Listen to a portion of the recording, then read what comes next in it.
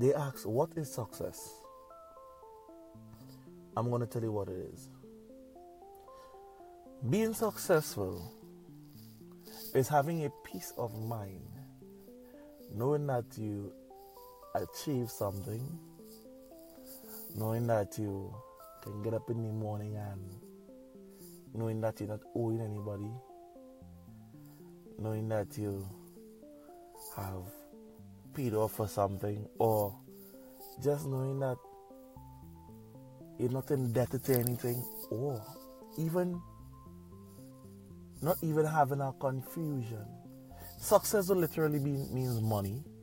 Success will literally mean you have an empire. Success could mean, or success sometimes mean you have a peace of mind. And that is being successful. And with that peace of mind and being humble, you can go, do, or achieve anything you want in life.